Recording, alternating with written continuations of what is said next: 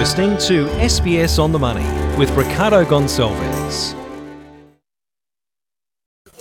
Hi everyone, it's your daily 10-minute business and finance news wrap for this Thursday, the 3rd of February 2022. Later, OPEC Plus boosts output. So why will petrol prices likely remain high? But first, let's start with the Australian share market and that huge technology sell-off today. The 200 down just 0.1%, 7,078. The miners did well. BHP and Fortescue Metals up by at least 3% each. Sydney Airport's also climbed. Shareholders approved its $24 billion takeover, which is the biggest cash transaction in Australian corporate history.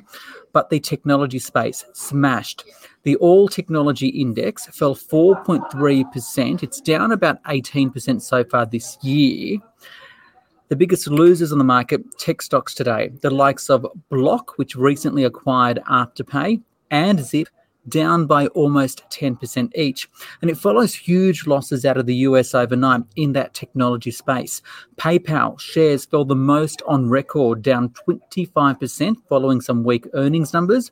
And then after the markets closed, we heard from the likes of Facebook, the Facebook owner, Meta shares down 23%. Investors a little disappointed about its earnings outlook.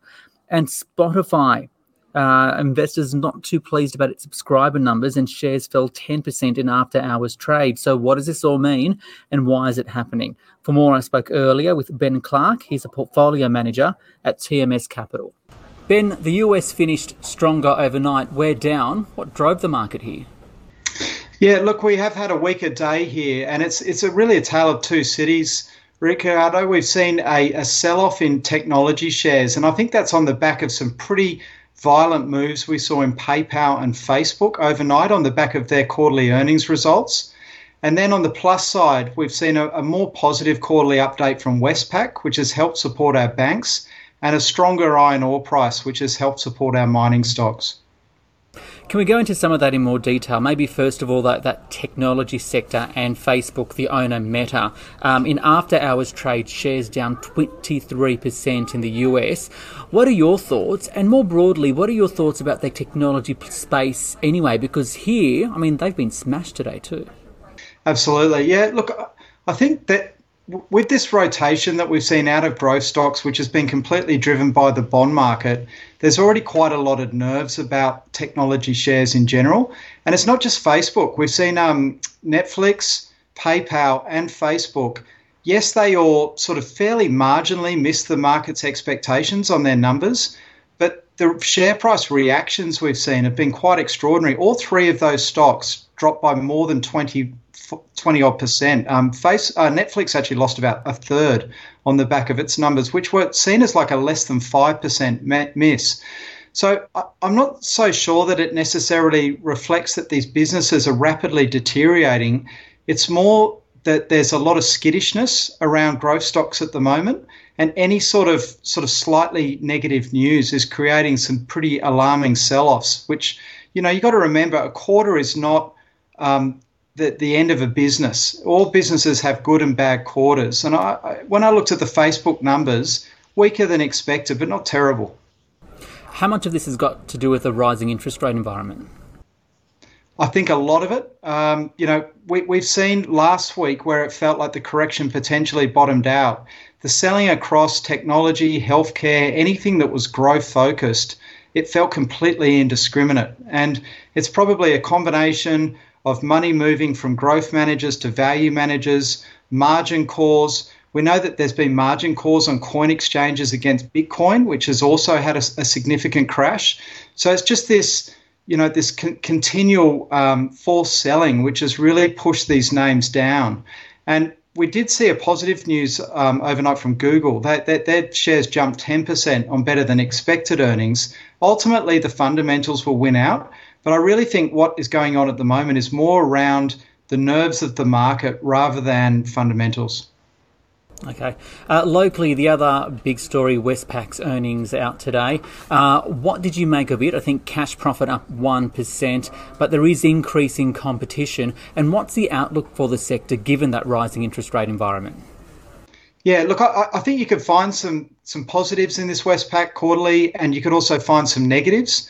The positives were that the company delivered much better cost management, so that the cost growth was significantly lower than we have seen in previous quarters. We also, as you said, we're seeing quite strong lending growth, and that's a positive for them. But what really reflects those competition pressures are the net interest margins. They're effectively the rate that they're offering to their customers to borrow money. And we've continued to see this contract, and it was down by about 8 basis points in this quarterly. So I would say there's some things to be happy about with this result. There's some things that weren't so great. But Westpac has had some poor results recently, and I think it was just a bit of a sigh of relief from the market that it wasn't too bad. And finally and briefly, we've seen the market really correct itself during January. Any opportunities right now? Look, I think there will be. We're about to hit our earnings season, and ultimately what share prices do from here will have a lot to do with their results look like.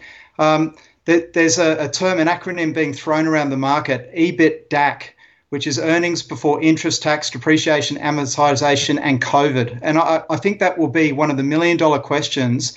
Is we all know every business had COVID impacts in the last half, and they've continued into this new calendar year.